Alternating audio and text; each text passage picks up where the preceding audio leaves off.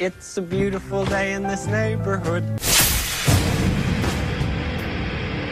And now, this is the Neighborhood Podcast with New Age Insiders Chief of Staff, DC Matthews.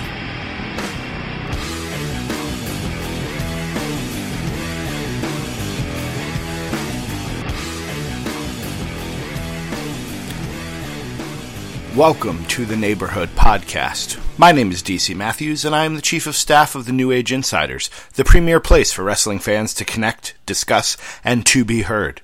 You can find me on Twitter at DCMatthewsNAI, along with my fellow New Age Insiders and hosts of the best darn wrestling podcast I've ever heard, NAI Pod. For those of you who have just gotten off the 3:15 train from Neptune, the hosts of NAI Pod are Jason Maltov, at New Age Insiders, Liam Stryker, at Liam NAI, and Bill Neville, at Bill Neville NAI. We have a website, newageinsiders.com, where you can find the amazing interviews conducted with talents such as Donovan Dijak, Scott Hall, and Jimmy Corderas. You can also find information on NAI events, such as their upcoming appearance at New England Fan Fest 5, June 27th. You can get your NAI signature profile pictures and headers, the originators of this, by the way. And if you click Discuss, you can find articles written by the NAI team. Now, when I say NAI team, I'm talking to you out there in podcast land. NAI is the place to be heard, which means that you should, be heard. And that means writing for the website. If you're an NAI Hall of Famer, you can write any day of the week, and I do seriously hope my fellow Hall of Fame neighbors start being more frequent contributors to our website. I want to give a special shout out to my good friend Brandon McIntyre at OneDayRemains_ for being a talented member of the neighborhood. If you're not reading his Fantasy Booking Fridays, predictions, or any of his other great columns, you are missing out. This is episode 2 of The Neighborhood. Well, technically episode 3, because episode 1 was done at the Newark airport, so we trashed that one. We've learned a lot from the first one. I've learned how to talk into a microphone. That's good. I learned that I take a lot of pauses when I'm thinking of things. I also learned how to write a patter just like my hero, Jason Maltov. What do you think, friends? I've learned how to edit in Audacity, I've learned how to silence the audio, and I've learned how to sweat profusely because the ceiling fan's not turned on. I've learned that my wife is hilarious because apparently her comment about Lex Luger wearing a diaper was a big hit with you neighbors. I don't think she quite knew how to take that. I also know that I enjoy listening to myself talk because here we are. This is actually, if full disclosure here, friends, I'm recording this podcast on the same day I recorded the first Neighborhood Podcast, which I hope you've listened to. Obviously, I enjoy listening to myself talk. I think that's because I'm an only child, and since today is the day where I interview myself, you're going to notice that being an only child had a big influence in my personal narrative with professional wrestling. The Neighborhood Podcast is when I sit down with you, the neighborhood, and discuss your life with professional wrestling. This is still my little mad experiment. We're still ironing out the kinks and trying stuff out. I'm still not going to be interviewing you neighbors, so unfortunately for you, you're still going to just have to listen to me talk. I'm sorry. The Neighborhood Podcast is about life with professional wrestling, so it seems only fitting that today, for our first official Neighborhood Podcast, I'd start with my own personal narrative. Now, if you've been a fan of my work, either at New Age Insiders or even before then when I was writing for the number 2 Contenders, if you're out there, Doc Manson, we miss you terribly. Please come home. So if you've been a fan of my work, a lot of this is not going to be new information for you.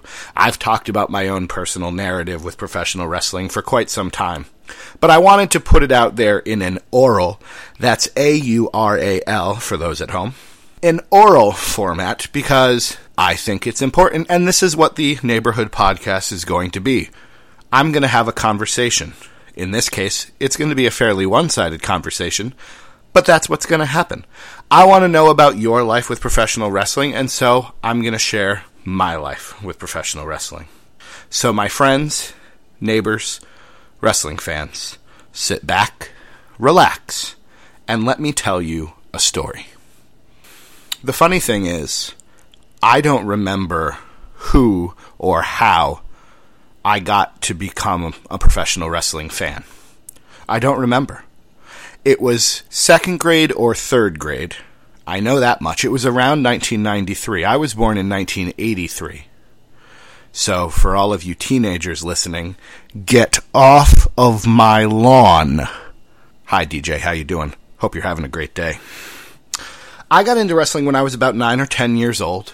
Again, I don't remember who was the first person that showed it to me. Maybe I just found it myself when I was flipping through the channels.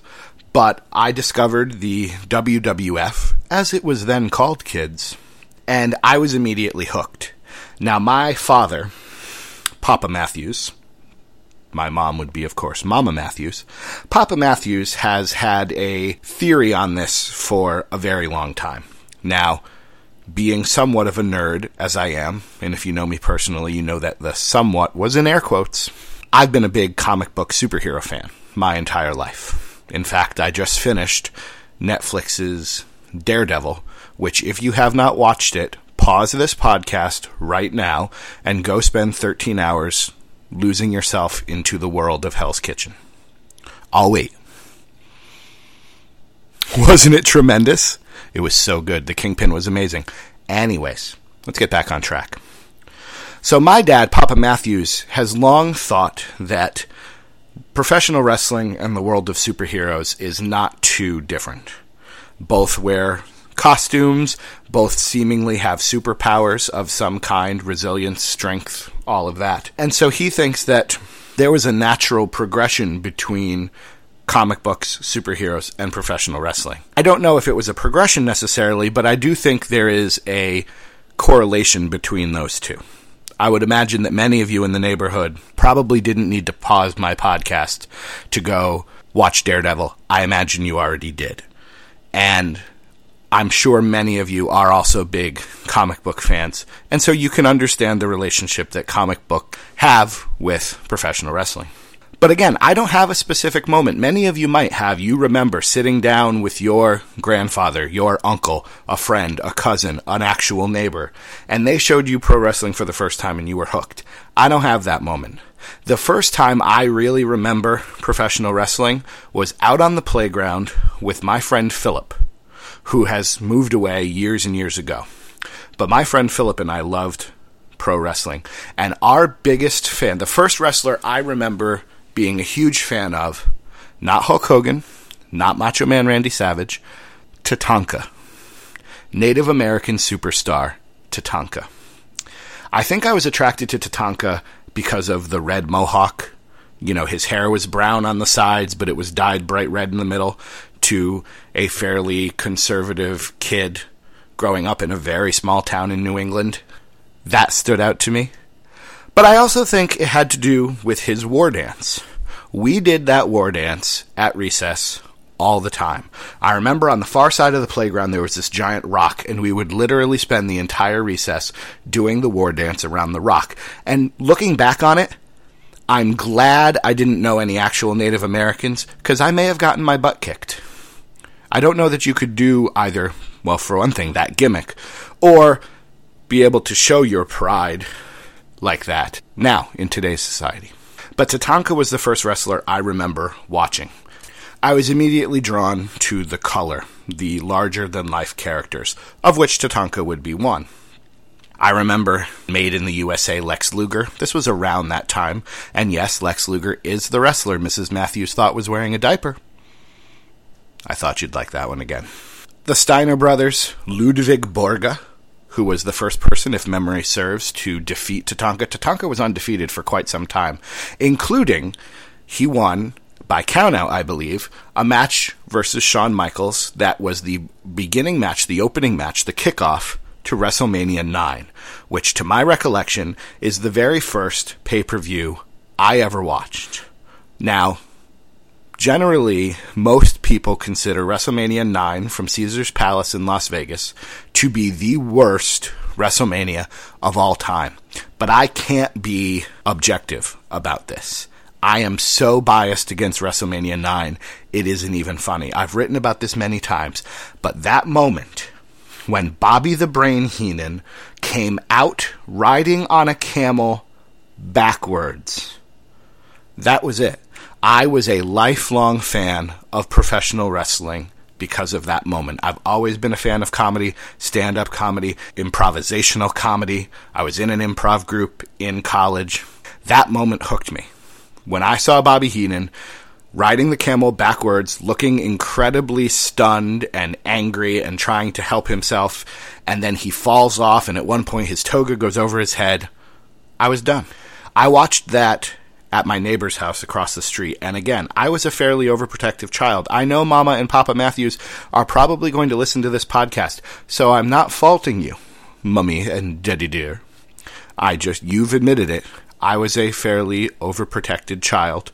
I was an only child, and so I remember that day clearly for many reasons, one of which is I was allowed to cross the street and walk next door to the neighbor's house by myself. That never happened before. We lived on what you would consider to be the main road in the small town in New England that I grew up on, and so I wasn't allowed on that road by myself. So the fact that I was able to cross the street was a huge deal to me, and I remember laying on the floor in this living room with my friend and his two brothers, and we watched Shawn Michaels versus Tatanka. We watched, let's see if I can remember the whole thing from memory, the Steiner Brothers versus the Head Shrinkers, Mr. Perfect versus the narcissist Lex Luger. He wasn't made in the USA yet. The Undertaker versus Giant Gonzalez. Come on. 7-foot guy wearing essentially a furry suit with muscles painted on. How's that not going to attract your interest as a comic book superhero fan? That looks like a villain pulled right off the pages of a Marvel comic right there. Steiners and Head Shrinkers. Oh, Bob Backlund and Razor Ramon. Hulk Hogan and Brutus the Barber Beefcake against Money Inc., Ted DiBiase and Errol Narshyster. The main event, Bret Hart and Yokozuna. You know this. I'm preaching to the choir here, but you understand. The main event, Bret Hart versus Yokozuna for the world title. Yokozuna wins. Hulk Hogan comes out, and in 20 seconds, 30 seconds, 40 seconds, pins Yokozuna to win the title. Now, I'm a big Bret Hart fan. He's probably my favorite wrestler, and we'll get to that in a later segment. I was offended on a personal level when that happened. Now, I'm 9 or 10 years old. I'm 10. WrestleMania 9, I believe, was in 93, so I'm 10 years old, right about. And I'm offended. And this goes back to something that we've talked about before. I've mentioned it online, though I haven't written the column I said I would. I never was a big Hulk Hogan fan. I never was. And I think that was because that was why. Here is my hero, the Pink and Black Attack, the best there is, the best there was, and the best there ever will be. And he gets so obviously cheated in this situation. And this older guy, this older red and yellow guy who's bald and with he had that eye injury, and there was lots of speculation on what happened. Was it a jet ski accident? Did he get punched by somebody? Lots of speculation on what happened with his eye. And this guy takes on this unbeatable monster and in less than a minute defeats him. So I've never been a big Hulk Hogan fan. I'm sorry to all of you out there. I know Jason Maltoff and Liam Stryker, they're big Hulk Hogan fans. If I could possibly do a Cartman impression, I'd be doing one right now. But I can't, so I won't. But I never liked Hulk Hogan. So that was the first pay-per-view that I saw, WrestleMania 9. And I was in from then on. I went to a couple of live events in New England when wrestling came to town. My parents, who are incredibly supportive people, overprotective maybe, but incredibly supportive, took me to these events even though they had no interest in pro wrestling at all. My mom can remember certain things. Here's a fun little quick side story for you. My mom, Mama Matthews, whom I love dearly, she grew up also in a even smaller town than I did in New England. So there was pro wrestling on, so that she remembers watching. I can't remember. I think my grandfather watched. So I think he watched. So my mom now follows up because she supports everything I do.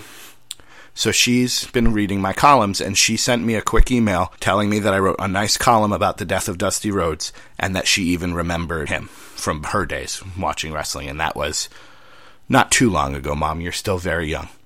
Here's another fun story, and this is what I hope the Neighborhood Podcast will be, is I have a list of things I want to talk about, but I want this to be a conversation, so I'm willing to go off onto tangents and side streets, and we'll come back around to the main thread. But here's another quick fun story for you. My grandmother lived in Vermont, and when I was a teenager, one of the fun things that I could do was go spend 3 or 4 days with her in Vermont. And so we would meet halfway. My parents would drive us up to one point. My grandmother would come down, and she would bring a friend with her. And her friend, who was probably at the time in her late 60s, maybe early 70s, she was a big wrestling fan. She thought Ric Flair was the bee's knees.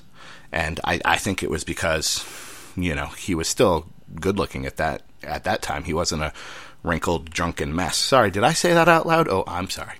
But we bonded. This woman and I bonded over wrestling, and she would send me newspaper clippings or things like that. She would send me notes a couple of times a year, birthday cards, and she would mention that she watched this or Ric Flair won the title, isn't that great? So, just a fun story. Bonding with people over professional wrestling. As a proud member of the neighborhood, that's why I watch. I wouldn't watch if it weren't for you people who listen and interact with me on Twitter, my friends in the neighborhood. And even 20 years ago, wrestling brings us all together, of all ages. Here I am sitting with someone 40, 50 years older than me, bonding over Ric Flair and pro wrestling. See, now I'll bring us back. I went to some live events. That's what I was talking about. My parents brought us to some live events. They brought me to a live event, and I remember this one because I almost died. Now, I'm a little kid. I'm probably not much older than I was when WrestleMania 9 hit.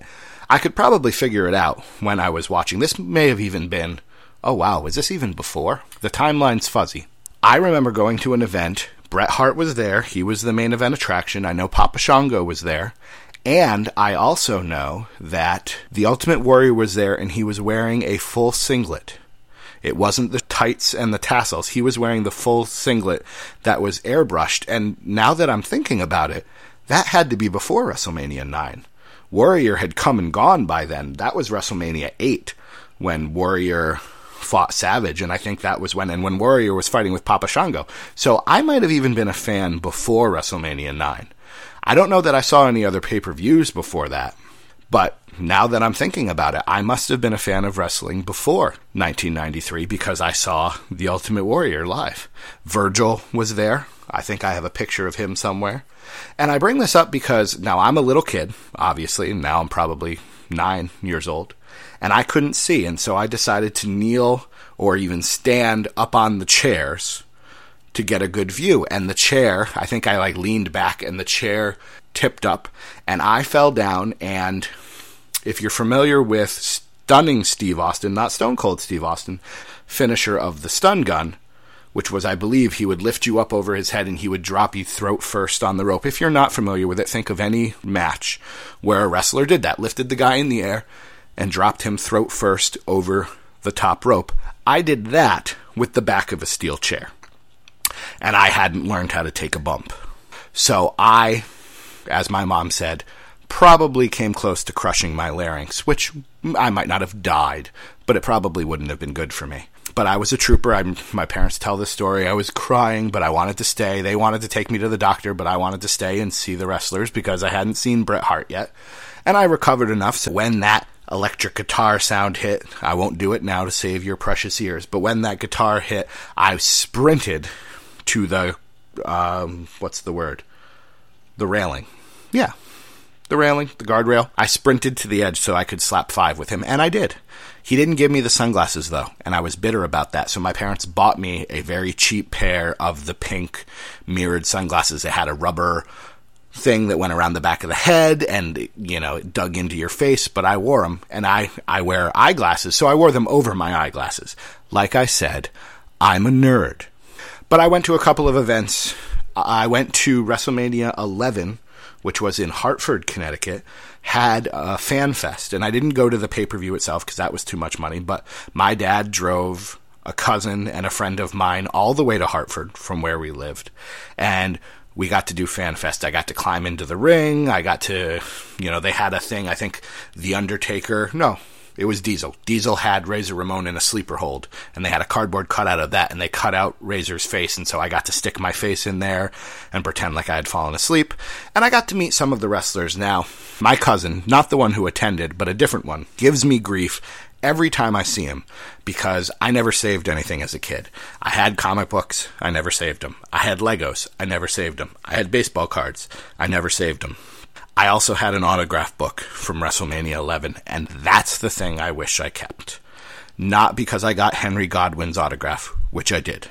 Not because I got, I can't even remember, I got 3 or 4 autographs, but I met Owen Hart. And I'm going to tell you this later when we get to a section that I'm going to call the 10 count. I loved Owen Hart. Owen Hart and Bret Hart is, to me, the best feud that there's ever been. And I met Owen Hart. My cousin, named Rob, my friend, conveniently also named Rob, and I are in line to meet him. And so he meets my cousin first, shakes his hand, signs a thing, chats with him for a second, moves on to my friend Rob, signs a thing, chats with him for a second. So then he comes up to me, and he asks me my name, and I tell it to him. And he says, well, I'm going to have to call you Rob. And for a second, I didn't get it, and I guess I looked crestfallen, because then he laughed and kind of patted me on the shoulder and, had a conversation with me. But I had, for 15, 20 seconds, the chance to talk to Owen Hart, who was a heel for the majority of his really famous time in wrestling. He was a heel, and he was just the sweetest guy that you could ask for. And so I think there's a picture. I should look at home and maybe try to post some of these things on our website, NewAgeInsiders.com. But I met Owen Hart, and he was a delight. And I really regret not keeping that, specifically just for the Owen memory. I went to a couple of events. I'm not a big live event person, I have to tell you that. I prefer to be home and watching on my television. I've gone to some things. I went to some things in college and, annoyed everyone I sat next to by standing up and cheering for JBL when he came out with the stock market bell in the limo I was celebrating. But I'm not a big live event guy. I actually prefer to stay home and watch it. I know many of you are saving and scrimping for your WrestleMania trip. I'd love to go. I don't know that I would go to the actual show. I think I'd want to go to all the events, spend time with you, the neighbors, and then sit in my hotel room and watch. I don't know that I have agoraphobia necessarily, but I'm not a big crowd fan, and I'm not a big event fan. I don't know why I decided to share that with you, but I did, so take that. I was, as a kid, a huge collector of things.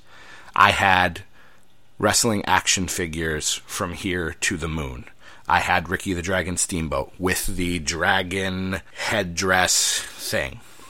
I had Typhoon. I had Earthquake. I used to do 60-minute Iron Man matches, or at least I said they were 60-minute, between my Bret Hart action figure and an action figure of Tom Zenk. Now, I knew who Tom Zenk was.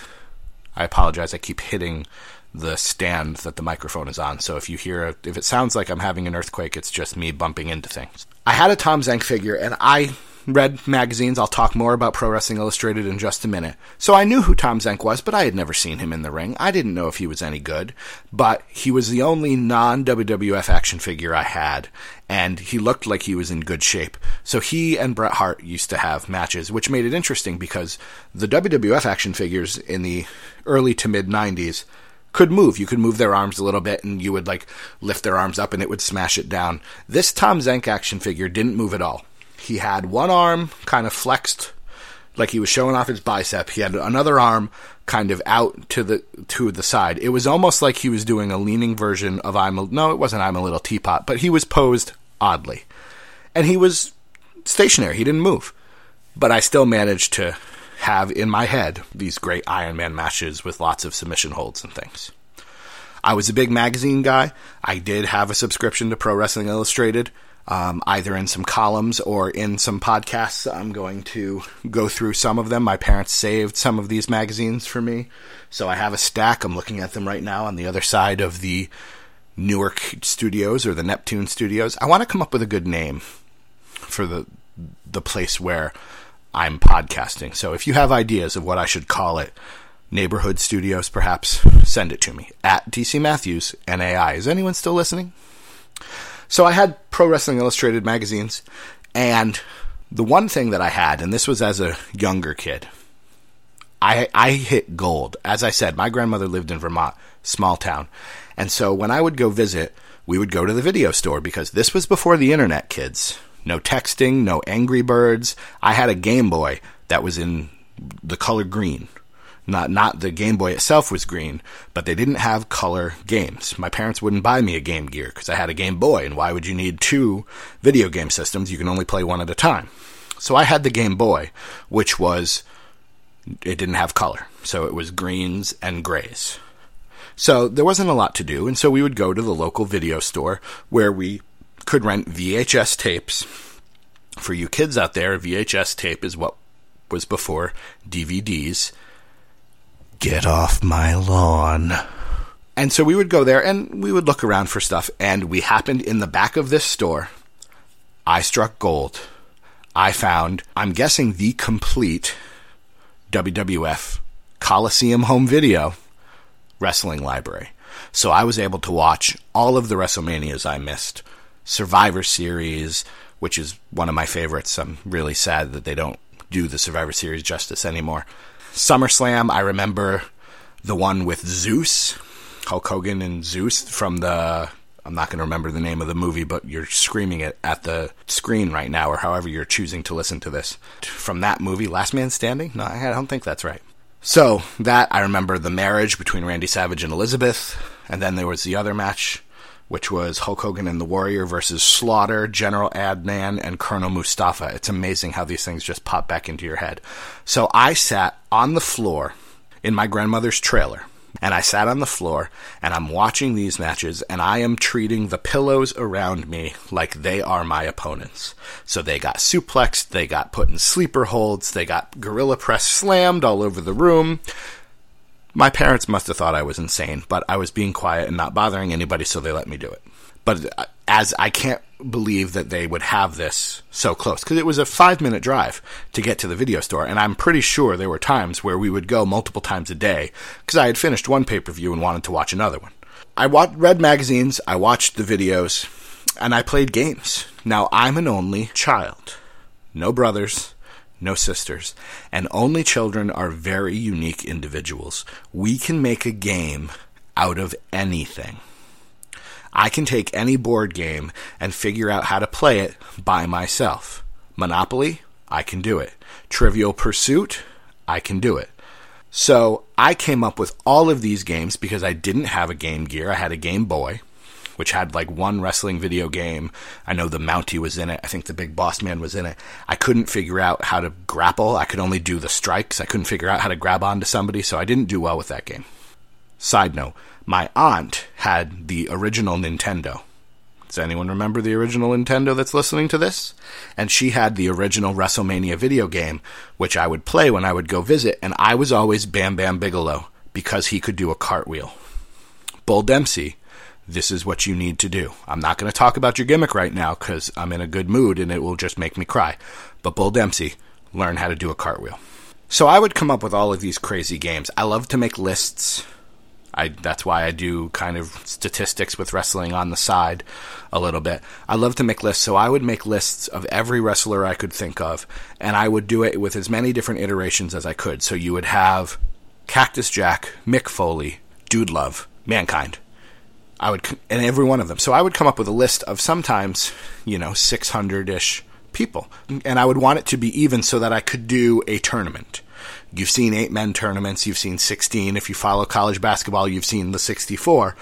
If you keep doubling that number, it'll still work out even. So 128, 256, 512, 1,024. So I would try to come up with those numbers if I could and do giant tournaments where I would just roll dice to see who would win. Can I sound any more like a nerd? I'm asking you, neighbors. I'm not embarrassed to share this with you because I know somewhere out there one of you understands what I'm saying. Finally, in high school, my parents bought me a PlayStation. Now, they had told me, shows you what kind of a kid I was, they had told me that we couldn't have a video game system like a Nintendo or a Sega because we didn't have enough electrical outlets in the house. Think about that for a minute. And I believed them. Now, I grew up in a house that was built in the 1700s, and I believed them. I said, oh, okay, well, we don't have enough electrical outlets. So when the PlayStation arrived, probably at some Christmas, I lost my mind, because with it was, to this day, one of my favorite video games in the entire world. Now, this is the original PlayStation, I believe. WCW versus the World. Some of you right now just got struck with nostalgia. You might be crying. It's okay. I loved it too. WCW versus the World. Graphics, nothing to write home about, but they had, I don't remember what they called it, but it was essentially a round-robin tournament where you could pick 8 guys, and they would all wrestle each other, and it gave you the bracket for it. And being that kind of list nerd that I was, my head exploded with that. I also liked it because it had a lot of Japanese wrestlers, although you couldn't use their names. So there was Habanero, which was Japanese wrestler Hayabusa. He was the guy with the mask that used to do a lot of the flips and stuff. He was in the game. Mitsuharu Misawa was in the game, though I can't remember what his name was. I think Shinya Hashimoto was in the game. I love that game. Still, if I have to pick a list of my top video games that are wrestling related, WCW versus the World's on that list. I also, being someone who grew up as the internet was becoming this major force, I became involved in something called eFeds, Electronic Federations. Now, if you've never heard of an eFed before, oh, hold on to your hats.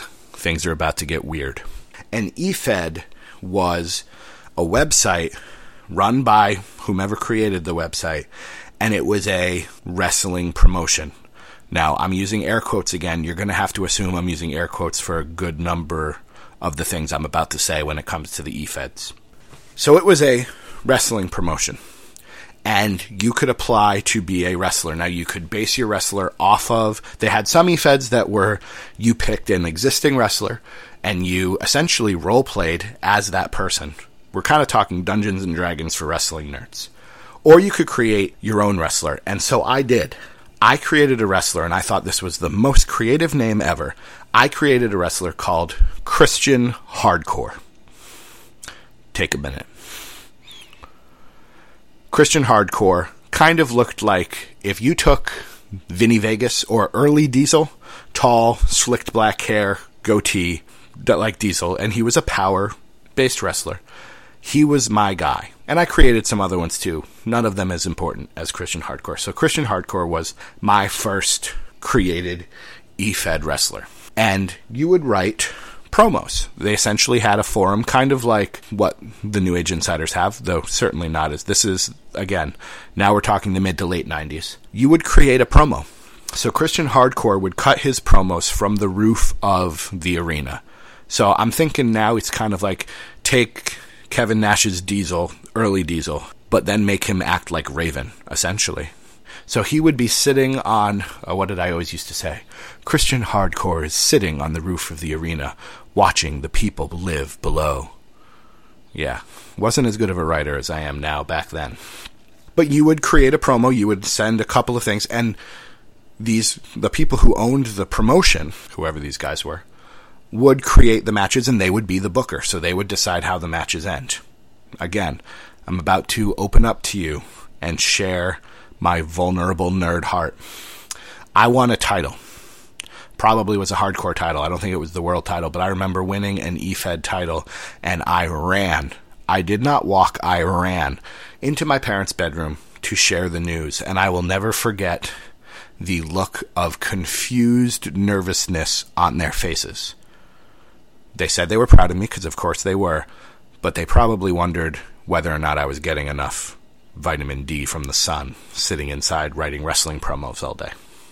But as I've said, my parents were incredibly supportive. We had pay-per-views at our house all the time. This is when pay-per-views cost $20 to $30. This is Survivor Series was a big hit with us because this was when Survivor Series was actually on Thanksgiving. So you had the night off afterwards, so my parents didn't mind letting me stay up late. Now, my house was Grand Central Station all through my life. My parents believed, and I really appreciate this logic here, if our son is at our house, he is safe.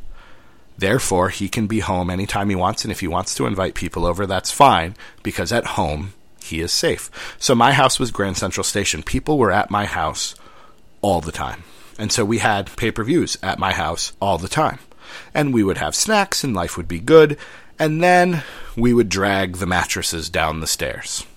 We would drag my mattress and the spare mattress down the stairs, and we would set up our own wrestling mat and have multi-man, it was like Survivor Series matches, because some nights there were 6-8 people there, multi-man tag matches where we would do all sorts of moves. It should come as no surprise that I was the submission expert.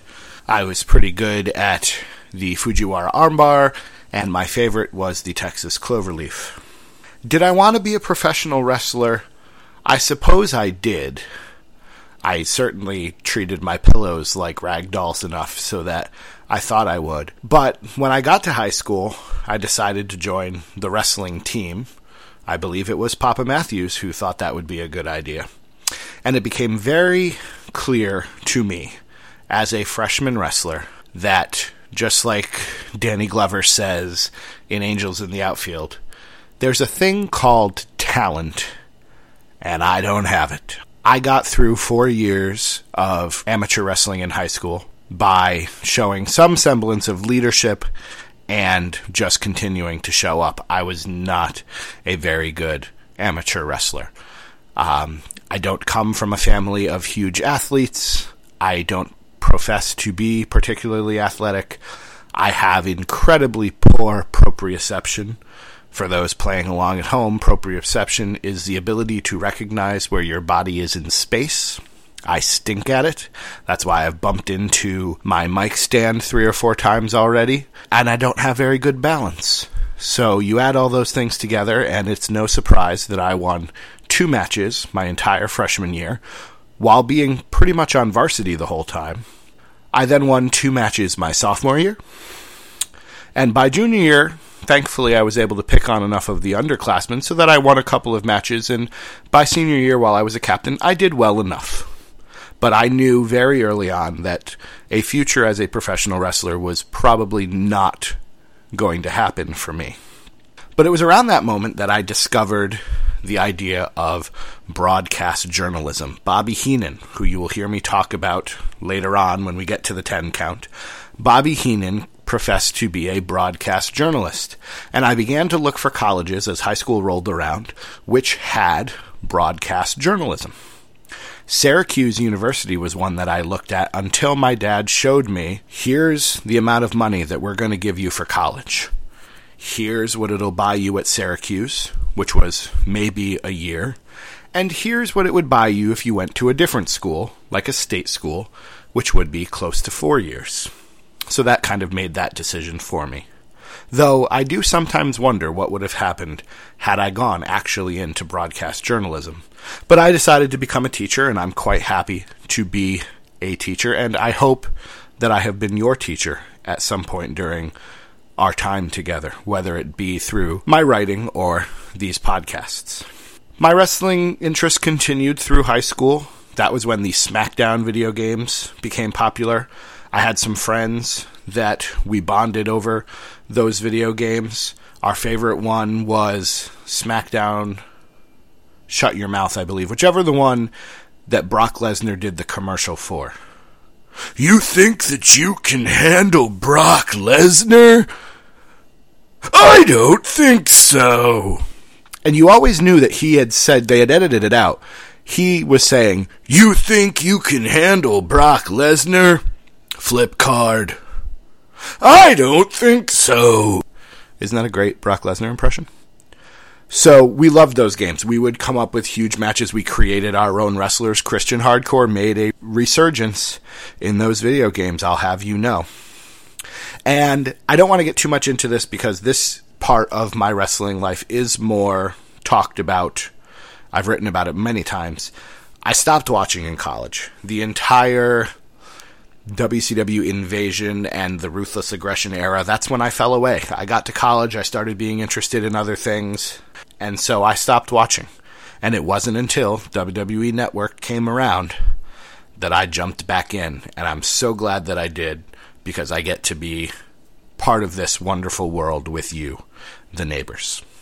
I have a couple of friends who watch. I've mentioned Doc Manson, who is one of my best friends. We were roommates in college for far longer than I think either of us expected. If I ever have him on the podcast, we'll have to tell that story.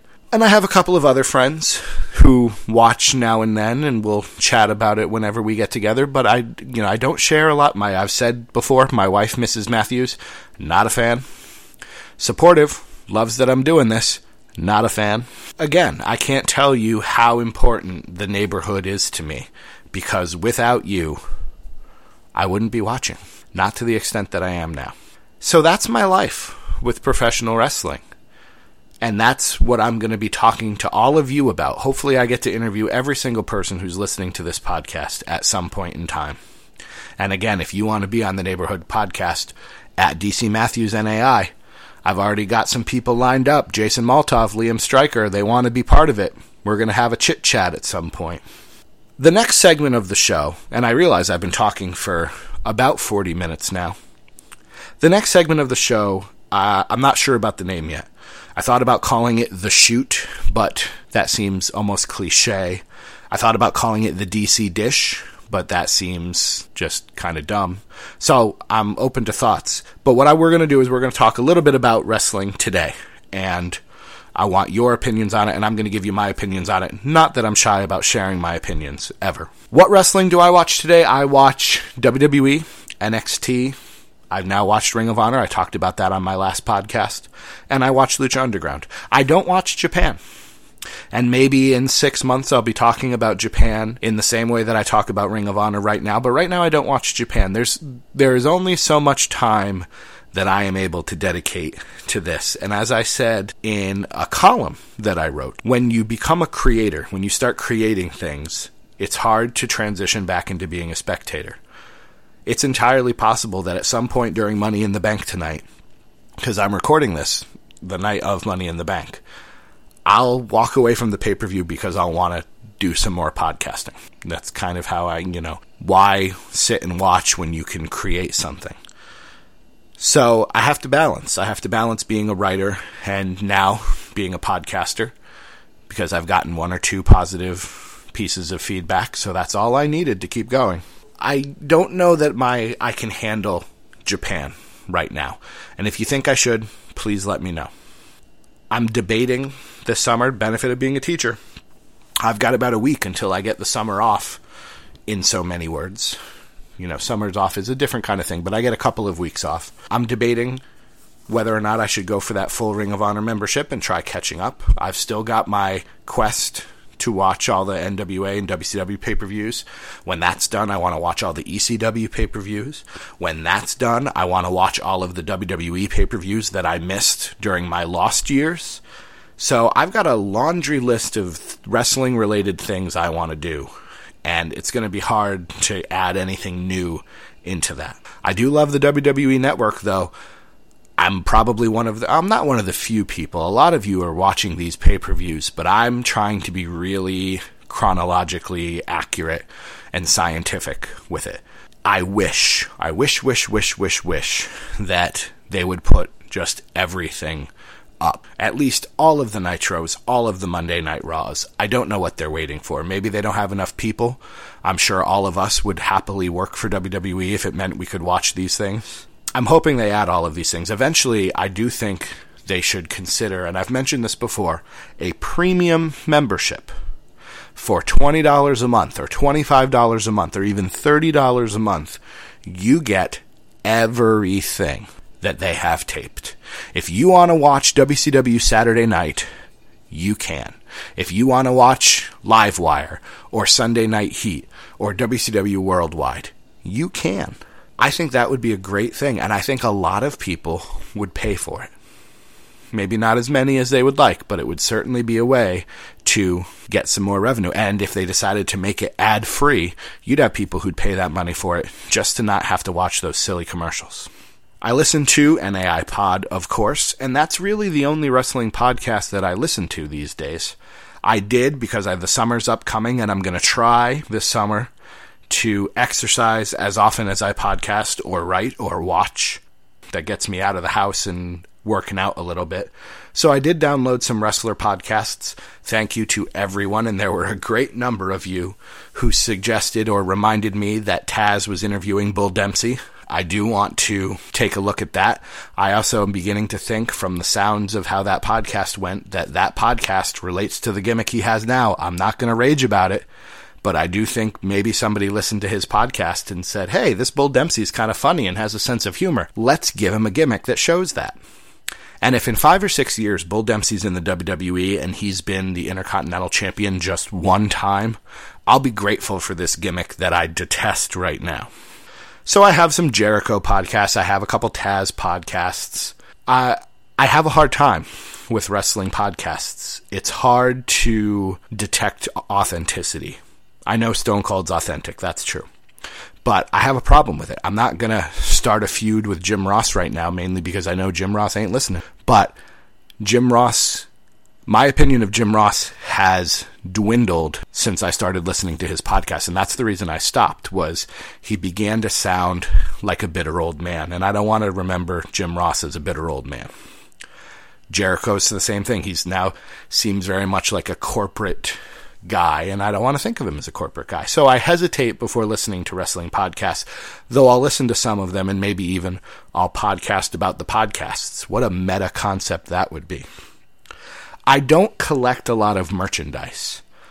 I was flipping through an old PWI magazine, which I do have, and I saw all of these title belts for sale.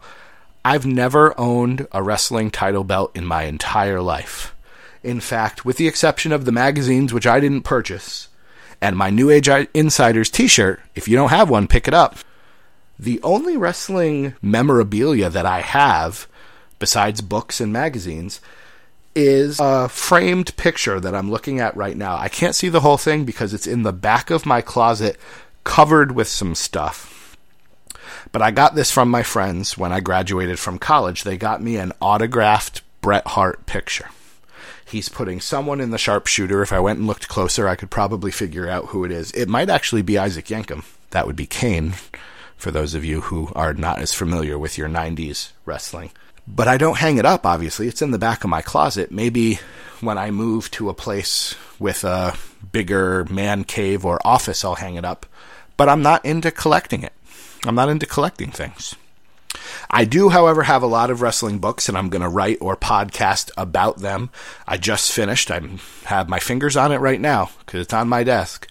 I just finished Chris Jericho's book, Undisputed, How to Become the World Champion in 1,372 Easy Steps. I have a series of other books that I'm going to start going through. I think us neighbors should start an NAI book club, perhaps, and start talking about these books.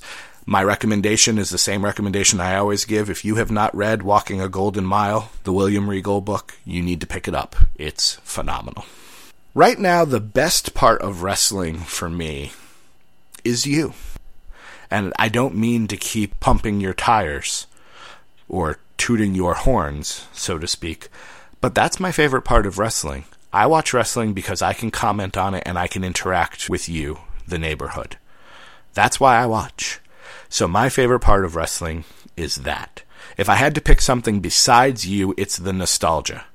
I love going back through these pay-per-views, even the ones I haven't seen, and remembering these things. I'm in 1993 with my WCW pay-per-views, and on WWE Network, when you look at the Clash of the Champions for November of 93, I haven't watched it yet, it's coming up, you can see the glittery Stormtrooper helmet, which can only mean one thing: Shockmaster. I can't tell you how excited I am to be able to watch that. That's 22 years ago, and I'm as excited for that. I'm more excited to watch that than I am to watch Money in the Bank in 2 hours. So I'm a big nostalgia fan. Probably one of the reasons you're listening to this podcast right now. The biggest problem with wrestling right now is the oversaturation. It's on too much. And I'm not just talking about the bi-weekly pay-per-views. If that's the way they want to go, fine. You've got 3 hours for Raw, 2 hours for SmackDown, and I know many of you don't watch SmackDown and don't think there's any point, but it's there. Plus the pay-per-views. There's just too much. You get oversaturated with these talents. We've seen The Big Show for too long. We've seen Dolph Ziggler, in many cases, for too long. We're going to come very soon to a point where we've seen Dean Ambrose and Seth Rollins and Roman Reigns for too long. So if I could change one thing about professional wrestling, I would make an off-season. Maybe not an off-season like in other sports. Maybe you don't end at WrestleMania and there's no new wrestling until August. Maybe I wouldn't do that. But I would give wrestlers regular intervals of time off. It's good for their bodies, it's good for their minds and their souls and their families, and it's good for the fans, because if you took any talent, if Rusev disappears for 2 months to actually heal his injury, if you got rid of Rusev and he came back in October, people would be excited to see him because he's been gone. Absence makes the heart grow fonder. Daniel Bryan, if he ever does come back, is going to get a huge reaction because we haven't seen him in a while. So I would be giving these wrestlers time off every single year, at different intervals, of course, when it fits in the stories, to heal and to just be away from the camera. I could be talked into giving NXT a little bit more to do, and now I'm getting into changing two things. I'd like to change NXT around as well, but I said I wanted to change one thing, and so that's what I picked, the time off. But you could also bring up these NXT guys. Right now, there's not a spot for Tyler Breeze on the main roster. There's too many other guys. But if Dolph Ziggler took 4 or 5 months off, there's now a spot for a guy like Tyler Breeze. And then Dolph Ziggler can come back and be irritated that Tyler Breeze is in his spot. Hey, Tyler, you're now the show-off. That's my job. Now you've got a feud based on that. So I think it would actually help the storytelling as well to let these guys take a break. All right, folks, we're almost done. I've been talking for about an hour. If you're still listening, I thank you from the bottom of my heart for your patience, your understanding, and hopefully your enthusiasm. The last part of the Neighborhood Podcast each week is the 10 count. This is not necessarily rapid fire, because I hope it leads to discussions, but these are 10 things. They're all favorites, and it's going to be kind of rapid fire here. So, my favorite wrestler, as I've mentioned multiple times, Bret the Hitman Hart, though I reserve the right to say William Regal as I continue watching these WCW pay-per-views. I haven't seen him yet. He hasn't shown up yet, but he's going to, and he's going to be there for years. And right now, William Regal's in my top 3 or 5. If I start seeing more of him, he might kick Bret Hart out of my top all-time spot. My favorite tag team, I'm going to pick an unusual choice. Well, not unusual, but most people, I'm going to guess, are going to say the Road Warriors or the New Age Outlaws. My favorite tag team is the world's greatest tag team, Shelton Benjamin and Charlie Haas. I'm a sucker for a guy with amateur wrestling experience. I'm a sucker for 2 guys with amateur wrestling experience who were with Kurt Angle at one point. I think that's great. I loved that tag team, and I'm sad they didn't get as big of a run as they probably should have, because they were tremendous. My favorite stable of all time is the Four Horsemen. They were the originators as far as I'm concerned. They had so many different iterations. I don't know that I could pick my favorite one, though the one with Chris Benoit, he who shall not be named, and Dean Malenko probably makes my list. But the Horsemen were tremendous. That was what a stable should be. It wasn't too big. The NWO got way too big. It was just 4 guys, sometimes 5 guys, usually with a common purpose. They were great.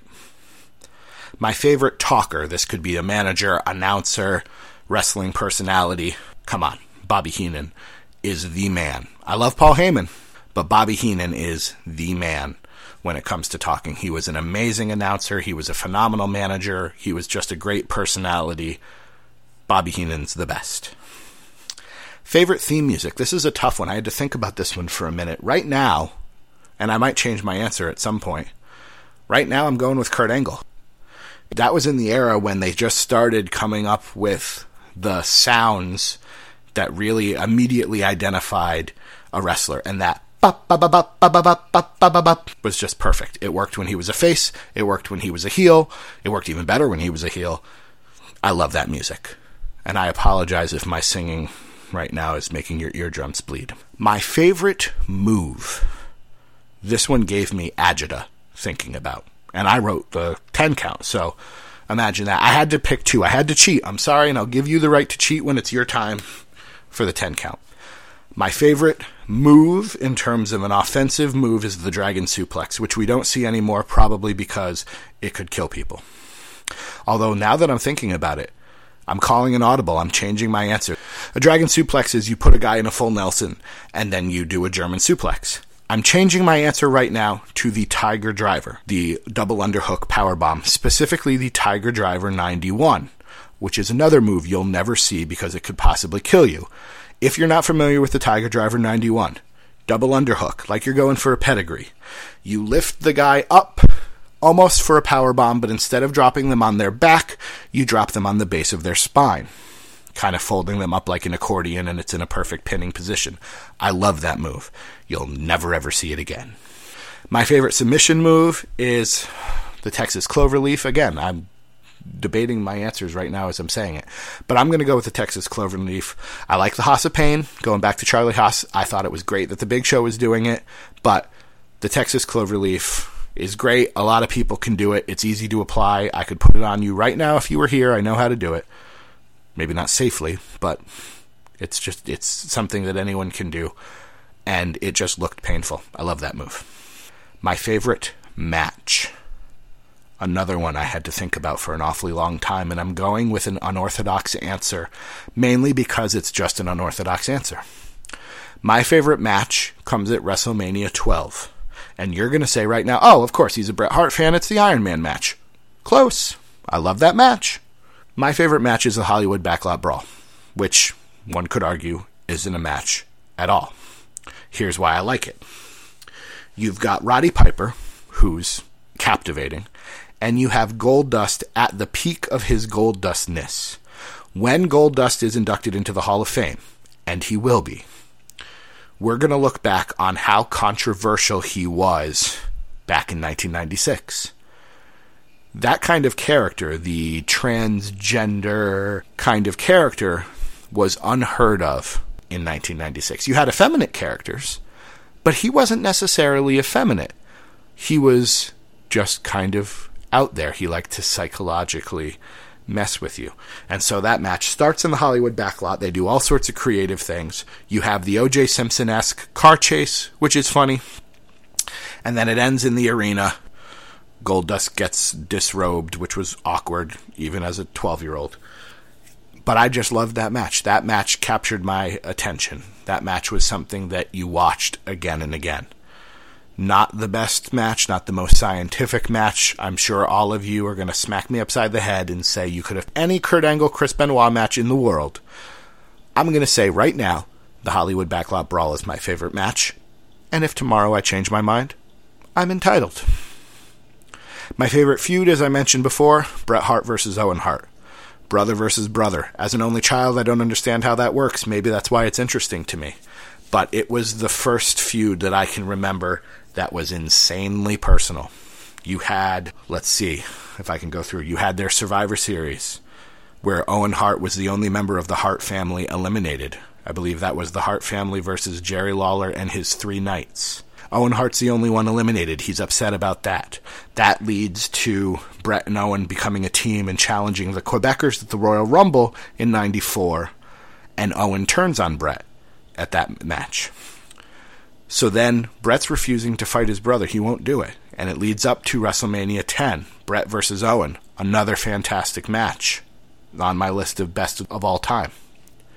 Owen beats Bret, which nobody saw coming. But then Bret wins the title at the end of WrestleMania 10, so now Owen's even more jealous.